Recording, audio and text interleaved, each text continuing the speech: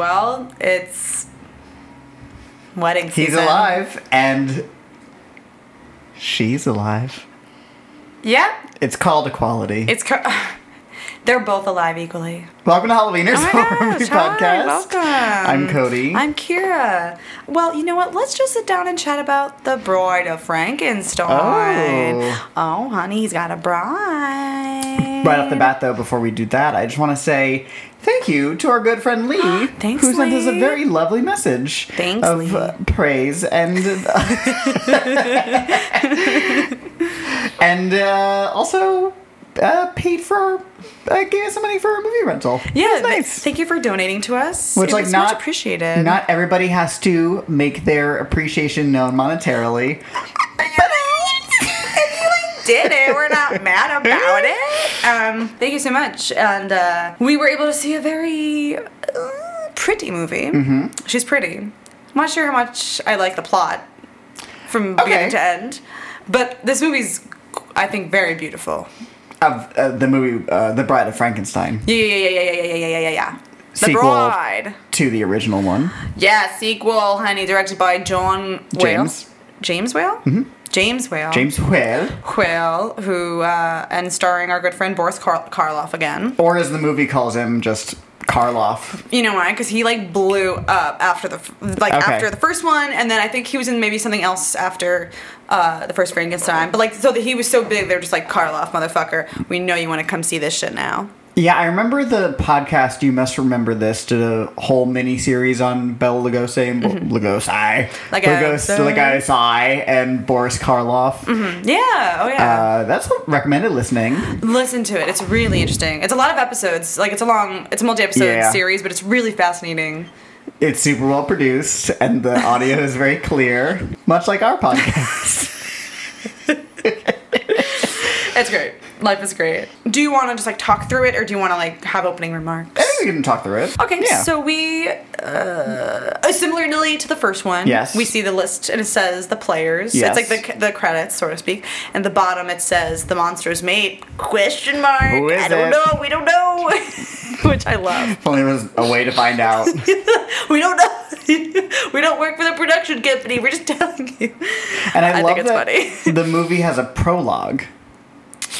Right, yes, with because these we have... famous authors. Exactly, which is based upon the real story, honey. This is how Mary Wollstonecraft Shelley wrote the damn book. Right, but this prologue is almost set in like a fictionalized sequel to that famous way that the original was written, where they were, in that house and it was raining and they're like, let's write a scary story for each other, and Mary pulled out Frankenstein. Mary. Don't mind if I do. And then, because they were like, oh my god, Mary, you're so cute and pretty. How'd you think of something so gross? Tell us more. Right, these two very fancy boys, Lord Byron and Lord Chili. Oh, Mary. So, okay. Tell us about the dead people. Right off the bat, James Whale directed the first movie, Frankenstein, the original. Right. Mm-hmm. And he got this one. And you can tell he got a bigger budget, probably. Yes. He had more freedom to do what he wanted, because this is very much of a single piece directorially. Not that the first one wasn't, but this one definitely has, like, a signature look to it. A vibe. So, James Whale, in real life, was a gay man, and it's kind of often been interpreted that this movie has, like, a good amount of queer themes and such, and part of that is, like, just the general campiness of it. Oh my god, yeah. And right off the bat, I was, like, the first shot of the movie, I was like, a gay directed this. There's, like, a maid, just a shot of this humongous, like, living room in this author palais, and there's a humongous window, and it's raining, and there's a maid walking these humongous pretty dogs. It's like Great Danes, I think. Yeah, and all the boys are like wearing cravats and very tight pants, and they have like the curly sort of wig situation. Mary is needle pointing. Oh my god, her tatas are out. They are? Her boobies, her potatoes? Her potatoes? Her taters. No, her boobies are, like, kind of out and exposed. Like, her cleavage is showing. They had to supposedly really edit that scene because, like, after they were showing it to, like, the censors, they were like, there's too much cleavage! I say her breasts. Yeah, very, from the get-go. It's very stylized. Yes. A little more fanciful and not just, like, I don't mean that to sound like a derogatory sort No, of I like. mean, it is. It's literally big. Very. There's a lot of flourishes visually to it. Yeah. But I even I remember they were saying, some historians were mentioning that this movie is sort of a great representation of James Whale's sense of humor. Like, they mentioned that this was like a solid representation of his style. Like, he had all the freedom, so it really was like his thing, his personality. Yeah, so the Lord Byron and Lord Shelley are like, Mary, ooh, tell us more. Spill the tea. It's very... Oh, you're scared of lightning, you dumb idiot. But you wrote about a man made out of corpses? You silly girl. What are you on your period? But it also is very much like three queens just hanging out. So fun. It's like, a stormy night, they're bored. They're bored. Tell us about that man you invented. Tell us about it, Mary. Oh, so Mary, though, I noticed in the opening credits is played by Elsa Lanchester, who I already knew plays the bride, Right. famously. So I like that they gave her this role in this prologue as a way to be like, we're not going to credit you for the monster's mate. I don't know if this is what they did on purpose or not, but we will give you a cool role as Mary Shelley. But she's the only dual casting in the movie. I kind of like it, though, because I think there's so much of, I mean, I don't know if they were thinking this far ahead, but I mean, really, her book, there are a lot of themes in the book of Frankenstein where it's like, oh, I'm just a woman, I don't have a place to do anything cool. Like, just because of the time period in which she wrote it, like, I think society told her she could only do so much as a woman. So I maybe it's just like an artistic choice that, like, Mary is seeing herself as this, like, has to be this created thing, that has to be a wife, that has to be... Okay. Who knows? I don't think they're going that deep. Because then what happens after this is it's kind of supposed that the movie we see following this is being told to us by Mary Shelley in a way. I guess. Because she's like, and he wanted a bride. Is like the last line she says before it fades into the movie or something like that. Oh, okay. So maybe you're right about, she's like, if what we're seeing is the character of Mary Shelley's vision of this story, and the monster's bride looks like her, then it's her putting herself in the story in a really interesting way. Yeah. So, like, maybe that's what it is. I don't know. It might also just be like Elsa Lanchester was a pretty well-renowned actress at that point, and maybe she was like, I want some lines, damn it. Oh my God, can you All you imagine? have me do is screaming and growling for 2 minutes, and then I'm done. Maybe that's it too. But I think maybe it's a choice. But I mean, that is in the original book. Does include them making a mate or trying to make a mate. Oh, really? But I don't remember. Okay. I don't remember too well. It was so long since I read it. If somebody out there has read it, I guess we could check. Yeah. But I'm not gonna. Yeah, I read it before, but I don't remember too well. Well, if the Drunk History episode is any help, they, like, mention in the book that, like, there's a mate. So when we get out of her, this, like, moment of Mary talking about the story, we cut back to, Lord Byron kind of gives us, like, a recap, because he's like, oh my God, Mary, that was so crazy, that story you told us about the grave digging and the mob and this and that. And then, so when we get away from their scene, we fade into the story of Frankenstein and the monster. It's, like, post-windmill burning. Yes. Everything's burned to the ground. They're like, oh man, he must be dead because there was a fire. It literally It's picks not. up right where the original ended. Yeah. With Which the is windmill interesting. burning down, and in the original, Henry Frankenstein, his body got flung out of the building. Yeah, you're not sure. Obviously presumed dead in that movie, Right. but guess not. Oops. Nor is the monster, apparently, because in the first 5 minutes we see both of them alive. Hey. Just kidding. Henry is taken home. Henry is Dr. Frankenstein. Yeah. And the person who is Maria, the little girl who died in the first movie. Her father is like, I gotta see the monster's dead for myself. And he goes down and falls into a pit. He fell into the pit. Yeah, he fell into, like, the basement that was in the windmill, and the monster. You see it's like a cavey situation. You see a hand emerge. Oh, it's so dramatic. Oh, it's a hand, and then he just kind of slowly, like, just his head kind of, the monster's head just kind of, like, And there's the monster shows into frame. He with looks scary. Different makeup from the original. Right, because he's supposed to be more burned. Okay. But also he personally gained a little weight because he made that money, honey. He's eating good. He ate well. So I'm yeah, he does good, look proud. a little different. But I kind of like that he looks bigger. I don't know, his face looks bigger.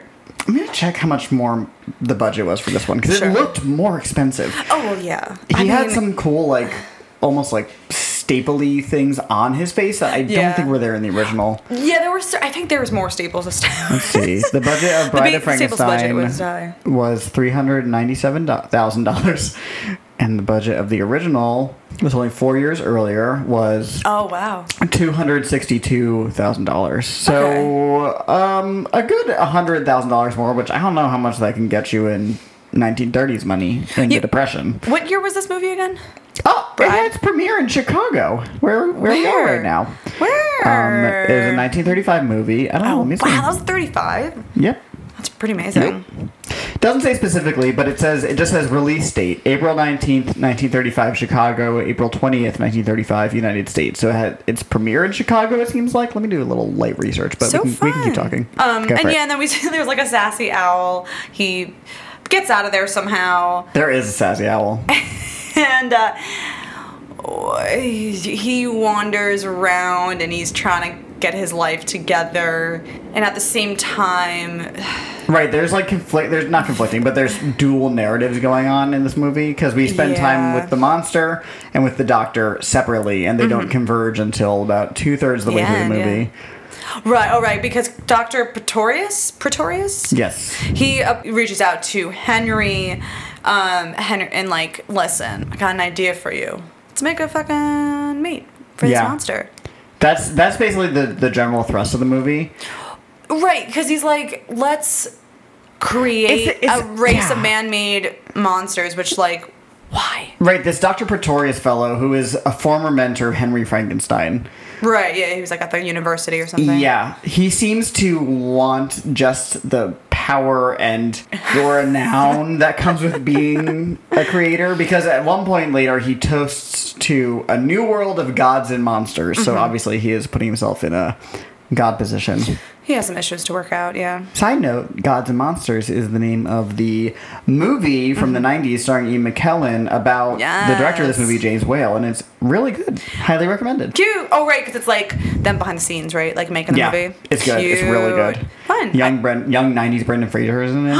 Who does he play? He plays his gardener who... Oh, James Whale's gardener? Yes, who is like... He like gets him to like take his clothes off to get sketched. It's like really... Wait. Yeah. Can you bring up a picture of Brendan Fraser? He doesn't have to be naked, but I just want to see like what he looks like, because like 90s Brendan Fraser is a sight to behold. 90s Brendan Fraser in George of the Jungle is hyper formative to my sensibilities. I'm not joking. I never saw it, but I know what you're talking about. There's a moment where he's like naked and you see his butt, and I was like... In George of the Jungle? Yeah. Who can say I've been changed for the better? It just cut to me at whatever sleepover I was inevitably watching it at, and all the kids are just like laughing, and it just like zooms into my face. I'm picturing this very cinematically, and I'm like clutching my chest. It's like in West Side Story when they like zoom in on their faces at the gym, and everything goes kind of silent, and they're like, oh. My hands are cold. That's amazing. I'm like, my ass is cold. I don't know what that means. Anyway, 1 second. Oh my god. Cute. I'll put this on the Instagram. You're welcome, girls. He looks... was there a movie? Okay, right. Dr. But Pretorius. Gods and Monsters. Yeah, he's like, no, God, he was a Gods and Monsters. But, like, it's not even like they're making a mate for the monster to just fuck, which, like, I could understand. But they're like, we want them to procreate, which is, I don't know if she has the parts or he has the parts.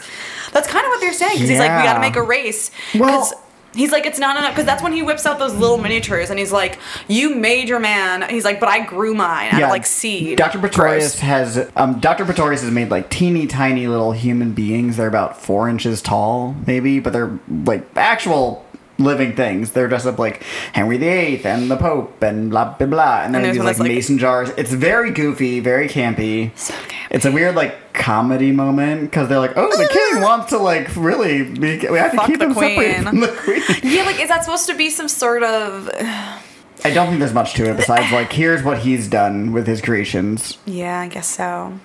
It's just, like, there's so much, like, because it's just fun. It's just interesting that, like, James Whale, who was, like, a homosexual, there's just like a lot of like binary talk, like husband and wife, and like this is the mate, it has to be this, and like the husband, the male figure going after the female figure, and like good and bad. There's just like a lot of binary usage in the story, and I'm curious, maybe there isn't an intention there, but maybe like subconsciously it's like mocking the... Maybe. I also wonder what the sensibilities of queer folks at the time were in regards to like a world of binary that they cannot or they can be a part of, but it would be against their natural impulses, obviously. Yeah. I wonder if there was a desire at the time to want to fit into that binary because it's so established and ingrained in the culture at the time. Yeah, the heteronormativity. Right. So, I mean, in a similar way that the fight for almost for the entirety of the 2000s and most of the 2010s, like the predominant fight in the LGBT world was for same-sex marriage. Because it was like, here's a definite way to symbolize, if nothing else. There's a lot more to it, obviously, than just this. Sure. But it's a way to be like, we're no different than you. Right. So I wonder if this is like a very early version of the mentality.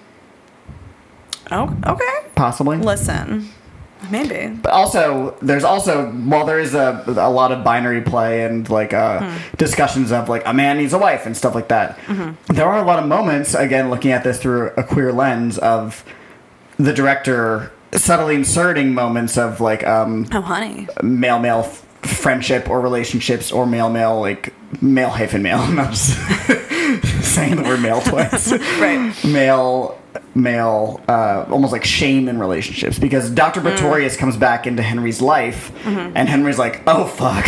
Right. In the same way that like maybe somebody would react to an old lover coming back and disturbing their heteronormative life that they've established. And he keeps like sending Elizabeth off whenever Pretorius shows up. There's something there, I think. Well, I think even in... I saw like one clip from the movie Gods and Monsters, and I don't know if this is based off of fact or just... But like, supposedly James Whale, played by Ian McKellen, tells whoever the actors are who play like the... Pretorius and... and all them. He's like, well, yeah, Pretorius wants to fuck Henry. He like tells, I think. I mean, I don't know if that's accurate to like what the story they were trying to tell, but it kind of seems that way, or at least subconsciously, like he wants to, bang Henry. In my very light research, I can never find any sort of definitive moment of anybody who was involved in the movie being like, yeah, this was this. Right. Sure. I think because they probably all died, unfortunately, before they could express those things out loud. Exactly. Yeah.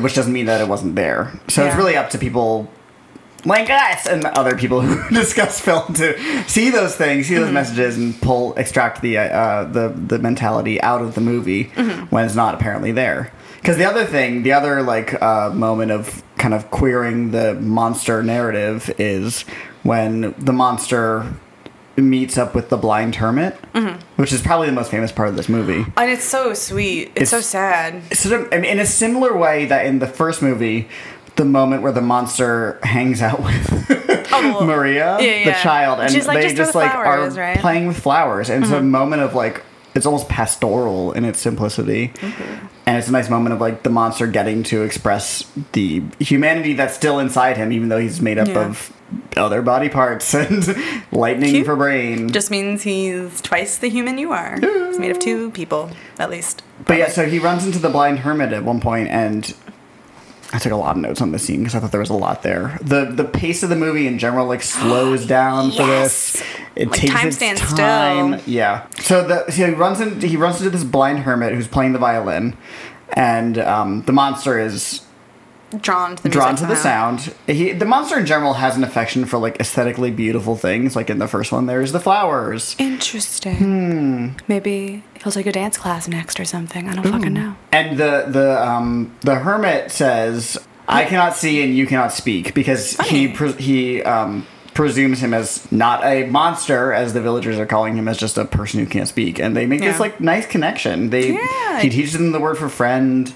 He says, "It's very lonely here. It's been a long time since any human being came into this hut. I shall look after you and you will comfort me." He prayed to God for a friend. Yeah. It's really nice. It's really sweet. And he's like, oh my God, God, thank you so much for this friend I have here. And it's kind of, to simplify it again, to not to simplify, but to look at it through a queer lens, this is two people who are operating in a world that is outside of the typical, in this case, like an able-bodied world, but it could be perceived as a non-heteronormative world again, and they've found each other, and they're working in that realm, and then it gets destroyed by these hunters that come and find the monster, and they burn this hermit's house down. And the hermit, even after learning that he's because the hunters say, it's a monster made up of dead body parts. The hermit still says, like, what are you doing, my friend, basically. Yeah.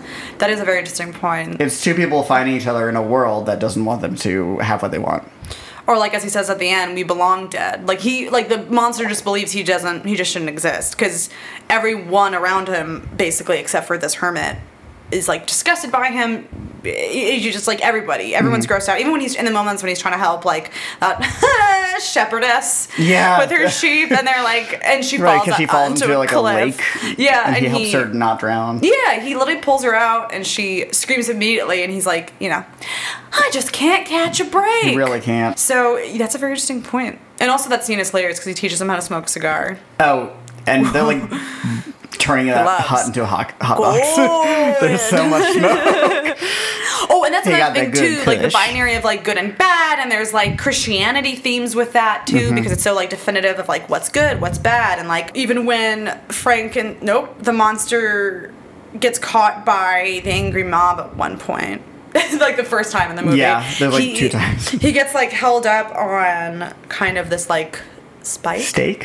He's on like a giant log, but his arms are up, like it's kind of biblical. Later when he's running away from the mob, he's in a cemetery and he like, you see a giant Jesus on a crucifix in the back, and it's like very much clearly in the shot.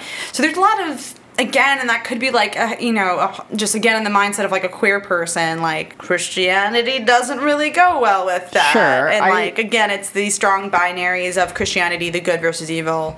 And there's kind of the monster feeling shame underneath all that, perhaps. I think maybe the Christian themes and the queer themes are kind of working in their own separate realms, personally. I don't know if they really intersect. I mean, I'm sure they do.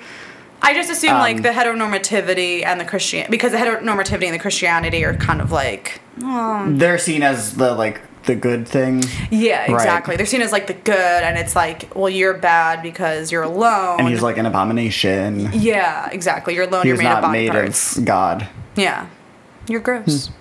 Right, because it's the Frankenstein's monster is kind of like a subversion of the Christ story, because he's like risen from the dead, but it's like an abomination again. It's almost like a mockery of the resurrection in a way. And the whole thing is like the whole he doesn't want to be alive. Yeah, right. Well, the whole issue is like Henry is like playing God, and even at one point Elizabeth says to him, because he mentions to her kind of in the beginning to Elizabeth, like, oh yeah, like I thought I was kind of playing God, like I felt like God, this and that, and she's like, oh, it's blasphemous, don't even talk like that.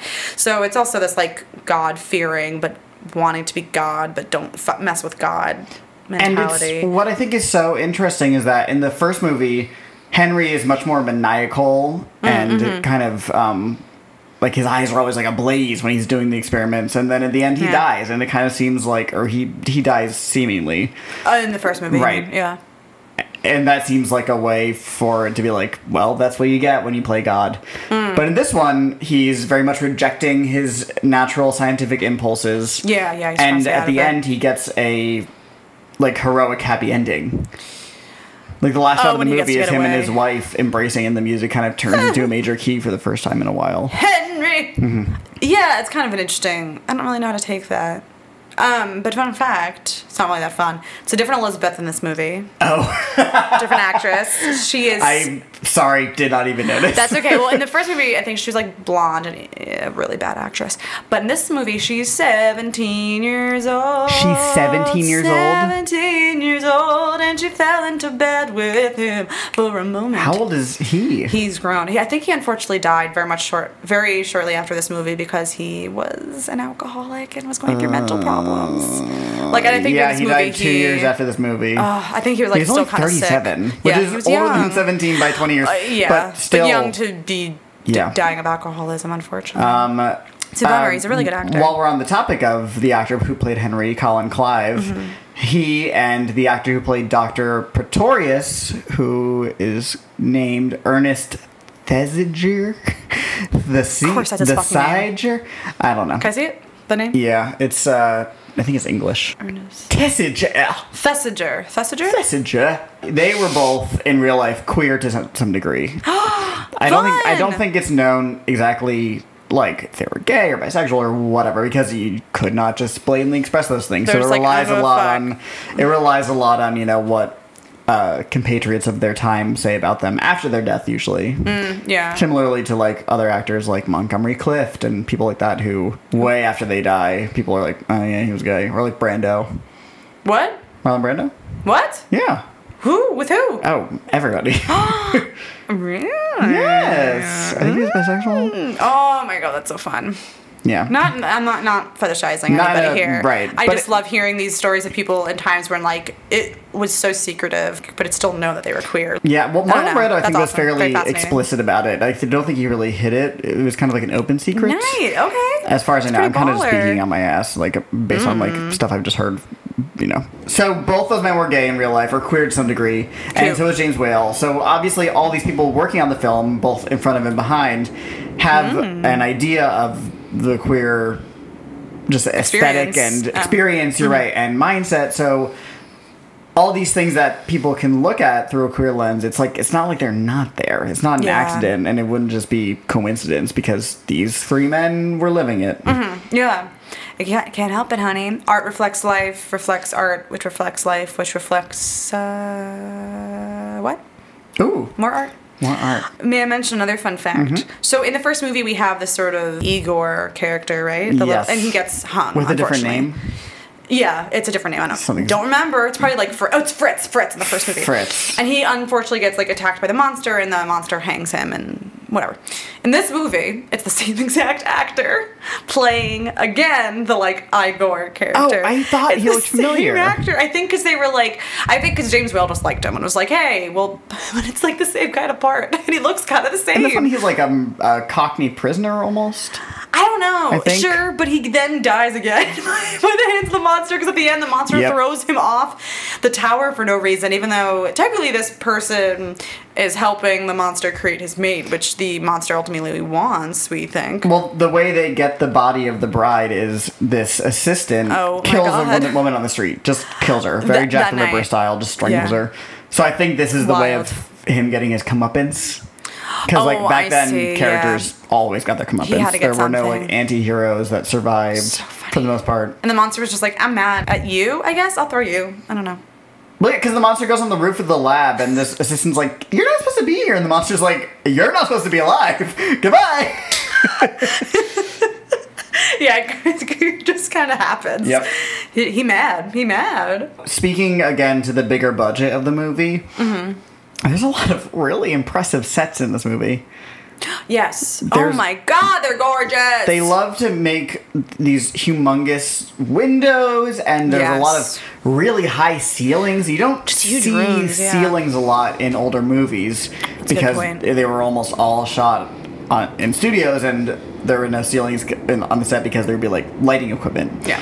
But the fact that they built these false ceilings, or at least like the tops of, I don't know, it just looks really big. It looks- like these yeah. are big fucking sets, which is really impressive. It was so gorgeous. And the other thing is that has the effect of making the shadows bigger, because you can pull the camera way back and have like a light really close to the camera, so that like Yeah. candelabras look humongous reflected against the wall, or people's reflections or shadows and stuff, and people can go like really deep into the set, and it gives it this kind of German expressionist look, very similar to like Nosferatu or yeah. something that wasn't really there in the first Frankenstein. Maybe not as exaggerated. right, it's not Or as apparent. often. Yeah. And like, there's this one amazing set where the aforementioned shepherdess falls in the water. Oh my God, That right. literally has a running waterfall and Yeah. lambs running all over it. It looks amazing. It's really beautiful, and I think, I mean, and like some of the backdrops they use for like the sunset is really beautiful with all the clouds. I mean, it's just gorgeous. Mm-hmm. Yeah. Oh, and also to tie it up, so Pretorius and them, they collaborate, and then they make the bride. The bride. Who she's like, okay, cool, and then she sees the monster, isn't into it. They try again. Not at all into a little it. bit more forcefully for them to just like interact, and she's again not into it, and so the monster goes, all right. Okay. He just I tried. And he just kills everybody. Yeah. They have a lever that explodes the whole building in case of emergency. Kill us all. Oh, right, because he tells not Victor. It's so weird that his name is Henry in the movie. Henry and Elizabeth to get out. He says, "You get out. We deserve the monster to die." says this. Or something. He says, "We belong dead." Okay, I wrote it down. He says, "You live." The monster says this to Henry and Elizabeth. "You live. Go." And they go. Mm-hmm. And then to Pretorius, he says, "You stay." And then he says, "We belong dead." Right. And he the goes bride's in to there, pull too. the lever. The bride hisses at him Doesn't help. like a cat. Right. And then you see the monster has a single tear roll down his face. Cute. And then he pulls the lever. And that's kind of the end of the movie. Yeah, I mean, there's a lot to be said there. Again, it's like, we I love belong it. dead. I love the ending. I love the movie in general. I'm not done Cute. talking about it. I'm just like saying now. Yeah. Yeah, it's pretty intense, pretty deep. It's Not a shame. yeah, it is about shame. It's about trying your best to because he tries to fit into this heteronormative moment for once with Yeah. this bride, because it's kind of like, not to project onto this monster, whatever, but maybe trying to fit into this binary and it doesn't work, and he sees how not fitting in makes life hard. So if like the thing that makes you the most able to fit in, which is a typical male-female relationship, doesn't work, then in this time period, maybe his shame was so bad that he would blow himself up. I mean, kinda, maybe. It sucks. It's a sad ending. It's very sad. And he's just so... Boris Karloff is so good in He's this. really good in this one. And even though he has to talk, like the character talks, he learns words, Yeah. he learns words He learns from a lot the of hermit. words from the hermit. But he does start to talk and speak up, which is like kind of cool. I mean, it's for bad reasons, but it's cool. Yeah, at first I was nervous about that. I thought I wouldn't like it, but it weirdly works. Well, he does it in a way that's like, he's not like, "Hey, Henry, it'd be super cool if you built me a mate." Like, it's Sure. selective. He kind of has like a baby mentality with it, which I like. Like, it's like, I only know these words. Yeah, there's so no I'm gonna like make it work. there's no like ands or thes. Cute. Yeah. I love it. I think his acting is great. His scene with the hermit is great. Especially when the hermit's praying for him, like that's really beautiful and touching. When the monster's like tied up to the pole and he's being dragged out by the angry mob, his face in that is like, he's just so good.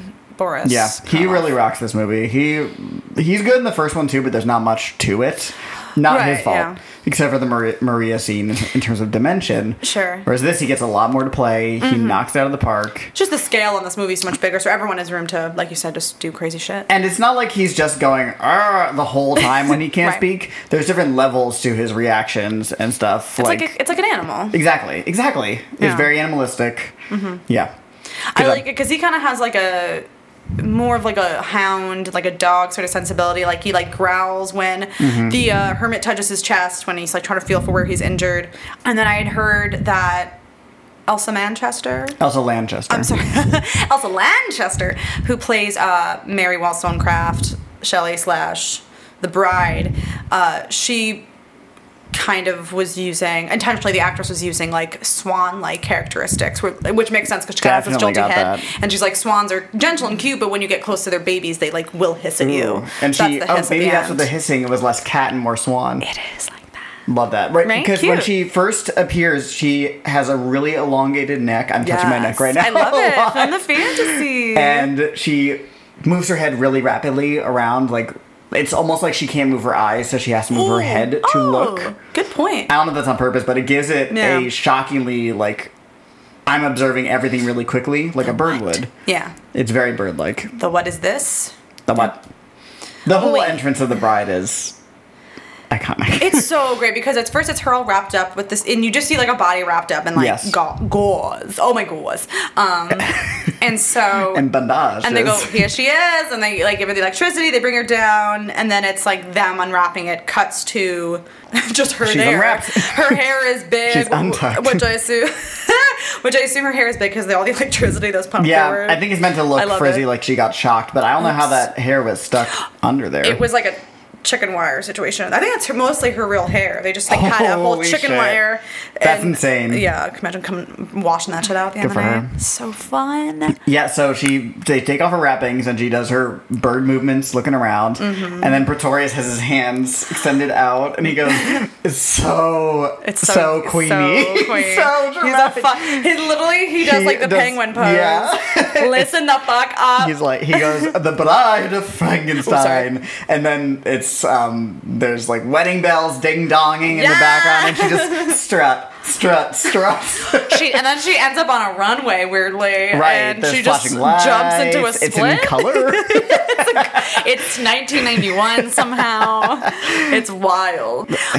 So what do you think from a storytelling point of view, that because like the monster, OG monster, he's made up of all these dead body parts and he looks gross and he's like nasty. But of course the bride, she's made up of a fresh corpse and she looks like her face pretty. is painted. Yeah, exactly. Face painted. She does have some stitching, but it's underneath the neck. And it's on a very natural like crease. Yeah, it's on a place like a line, like along her chin.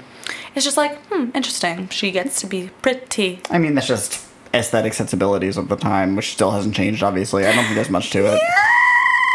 Yeah, it's true. I don't know how I did that with my mouth. Amazing.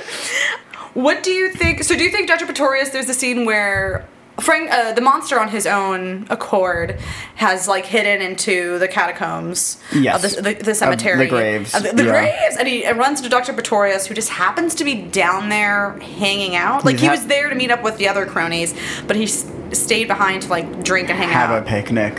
Which, like, kind of fun. Creepy. He literally, again, sets the scene. He puts candles out. He puts a skull out. He's talking to himself. Oh my god. He's in his element. Hello. I didn't. What does he say when he sees a monster? I was like didn't know I was alone. Oh, yeah. Oh, and he goes, like that. I thought I was alone. Ah, bitch. Well, you're not. No. And he hands him a cigar. Yeah, the monster becomes very quickly like a typical college student because like they start plying him with drink and smoke whenever they want him to do something. Smoke. Like later, the monster's getting in the way of their experiments in the lab, and literally Pretorius is like, "Come here," and gets some like you want some scotch? Like some scotch, and leads him away from the lab like a cat, like with a toy. Like, come on. You want this treat? Yeah. You want this treat? Two things about when they get back when Pretorius finally gets Henry into the lab to make the bride because he has sicked the monster on Elizabeth and has captured her. So that's the way that's his gambit to get Henry into the lab to help him build this bride. I like that once Henry gets back into the lab and the experiments are working, like they start making this heart, and once it starts beating consistently, Henry is like getting excited again. Yeah, his hair starts to get messy. Yes, so he's like he can't suppress the true thing that makes him excited. Again, maybe something in a queer lens. If you're looking at it and trying to deny your true self, that does no good. The girl can't help it. The girl cannot help it. She cannot. You got like almost mad. I liked it. Almost. But he can't deny that this is what he likes to do, and it excites him, and he's getting all excited to see the heart working, and it's he plays it pretty well, this actor, because he's playing two things at once. He's playing, I'm forced to be here, so I just have to get this over with, but also I can't deny that myself, a man of science, is getting excited by this at the prospect of this working. It's fun. It's well directed, well acted. And then again, I love that once it gets closer and closer to the bride actually being brought to life, the filmmaking gets increasingly more chaotic. Like the angles start like tilting really heavily, all over the place. There's like cameras put in different places and perspectives than we're used to. The editing gets way more erratic. There's like way more cuts, way quicker than there has ever been in the movie. And once the lightning storm starts happening, it's almost frenetic. It's like insane, much like it like resembles lightning in a way. Ooh, yeah. And then once the bride is revealed, it slows down again. So it really just kind of naturally gets you like, what's going on? Something's happening here. Also because once they start in the initial parts of the experiment, there's the heart beating, and they have the heartbeat sound effect going under the entire scene. So even when they're not near the heart, you can still hear the the beating, so it gives it this like underlying sense of something like almost like a clock ticking. Yeah, a little bit of tension. It's really, really well directed. I love that. And the lighting in this movie is great too. Like he has a very stylized look, James Whale, where it's like there's like a harsh light on their face only, and like so they're kind of in shadow, and everything around them is still dark, and it's kind of all mysterious, and it's just very beautiful. It's like spookily beautiful. It really is a creepy aesthetic that would like pave the way. I mean, it's owing a lot to Nosferatu movies like that, but it would pave the way for general horror look for a long time. Yeah, seriously. Oh, and then there's like Henry's housemaid woman, the one who's like, hey! Oh, Minnie, the role you'd play. Yeah, I know. She's in our Instagram story. Campy. You can check it out on our highlights. She screams. She's like aggressive. She's a maid, but she wears this like villager costume the whole time. Same one. Even in the middle of the night when the other maids are like in their robes and their ponytails or whatever, she's still in her their pigtails. In her look. Oh, the braids. Wait, yeah, braid. Yeah, not ponytail. I was wondering how you said that before. I don't know hair. Good. I don't know hair. Yeah. I don't really have much else to say. There's like the whole mob dynamic again in the beginning, and it's like run by some one guy, and he's like they are susceptible to an authority voice telling them what's good or bad. Yeah, but of course the authority voice isn't helping in the capturing, but he judges in their technique on capturing the creature. He's like, get him by the feet first or something, and he's like, oh, I can't control anybody, and it's like, what am I to do? it's just a wild ride. Cute. So that was The Bride of Frankenstein. Yeah. It's great. I really liked it. She shows up very late to the story, which literally, is I checked bummer. the time. There was 3 minutes left once the actual bride comes back. Yeah. Which, in a way, I like the idea of a movie withholding the thing you know is coming, because it keeps you excited. Sure. But at the same time, I would have liked to see more of her, just because she was great. Yeah. Right, exactly. I like the movie. But I wish there was more of her, because then it kind of is like, I don't know, to me, like, the ride is bumpy, and then it ends, and you're like, okay, we could have kept going with that. Whereas I feel like the first movie structurally has a very good like beginning, middle, end, and like right. Well, they also have source material. This is, I think. Well, you said it's kind of maybe based on like some part of the original book. Exactly. Yeah. It's part of it to an extent. So I think because the bride is incorporated into the book to an extent. So the book is used as source material for like the first movie and like the second movie. Right. And then it gets into like the son of Frankenstein and like the uncle of Frankenstein, the accountant of Frankenstein. I think after the second one, Karloff was like, I'm good. He's like, I had a good run, but I'm not doing this anymore, and rightfully so, because the rest are probably not that great. I can't. This is pretty well known as the best one, and possibly the best of all these Universal monster movies. I think it's the best I've seen so far. I dig her. She's fun. I like her too. Yeah, check her out. She's probably on YouTube for free if you look closely enough. I just wish there was more with the bride, unless like I'm here and okay. Right. But maybe next time. But the queer subtext is great and not hard to see if you're looking for it. Like I always am. And honey, it's campy. It is campy. It's very fun, very watchable, very short. Yeah, I would say it's very light on the scares. It's like not a scary movie.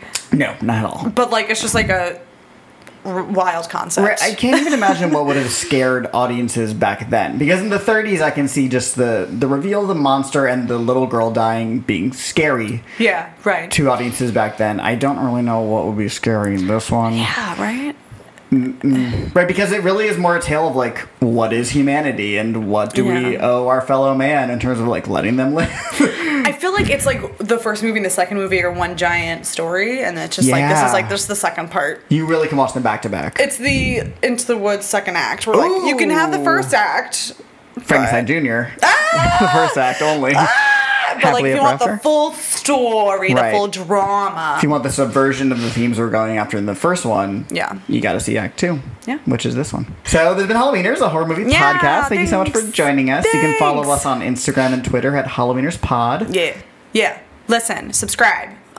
Rate us. Love reviews, as comment, usual. send us funny messages or send us money. I don't know. I'm getting fucking excited for Halloween. Oh my god, I wore my jack-o'-lantern shirt yesterday. Felt great. Yeah, follow me on Instagram at Hey Kira Hey and Twitter, whatever. Follow me on Twitter, Instagram, Letterboxd, everywhere at CodyMonster91. Follow at Pray Pompeii, who does our theme music on Instagram, Twitter, and Spotify. And you can follow Leah Patterson, who does our beautiful artwork, at A Tender Witch. Here comes the bride, and she's a queen. And she's dead, all dressed in gauze. All dressed in grave. Oh, goodbye forever. We deserve to be dead.